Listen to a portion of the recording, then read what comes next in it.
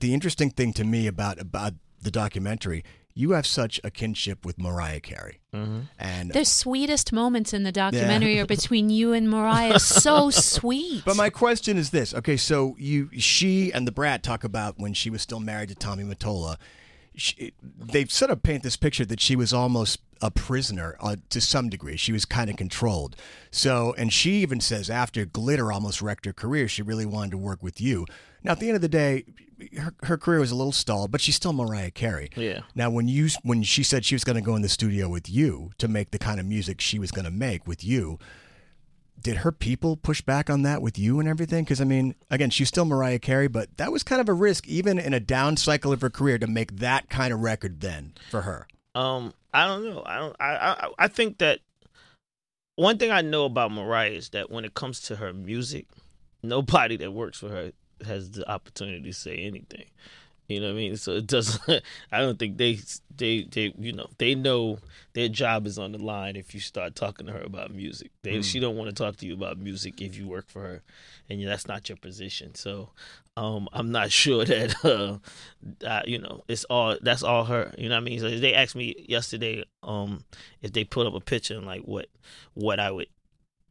the first thing that comes to my mind when I think about Mariah, and she's a genius when it comes to this music. And people don't really give her the credit for it the way that they should, because she actually is the queen of pop, hip-hop music. She's the reason why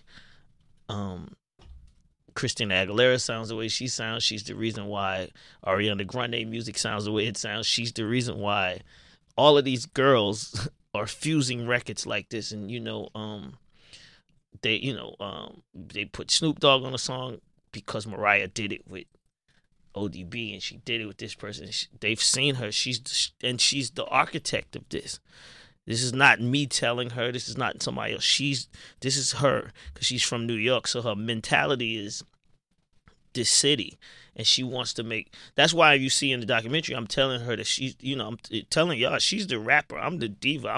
I go in the studio with Mariah, and I'm trying to make "Always Be My Baby." She goes in the studio, and she's always trying to make like some grimy. Can I get your number or whatever? Like she's like the first time I worked with Mariah, she brought the Wu-Tang CD to the studio, and she's like, "This is what I want to sing over," and I was like, "What?"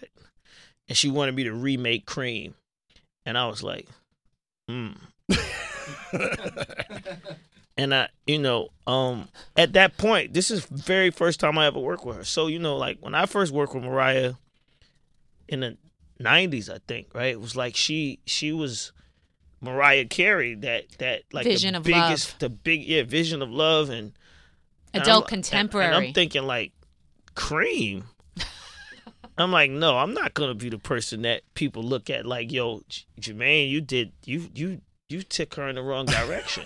So we had this tug of war thing.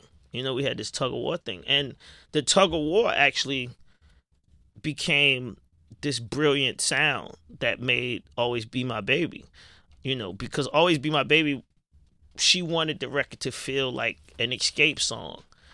So I had to start fusing. She made me start fusing. She made me start thinking about what I would do with Escape and what can I keep in the song to make it sound like Mariah, so this part of Mariah's fans don't lose sight of what we're doing. So she constructed, once again, she made me make a sound for her that actually turned into a sound that the way pop music sounds today, as far as I'm concerned.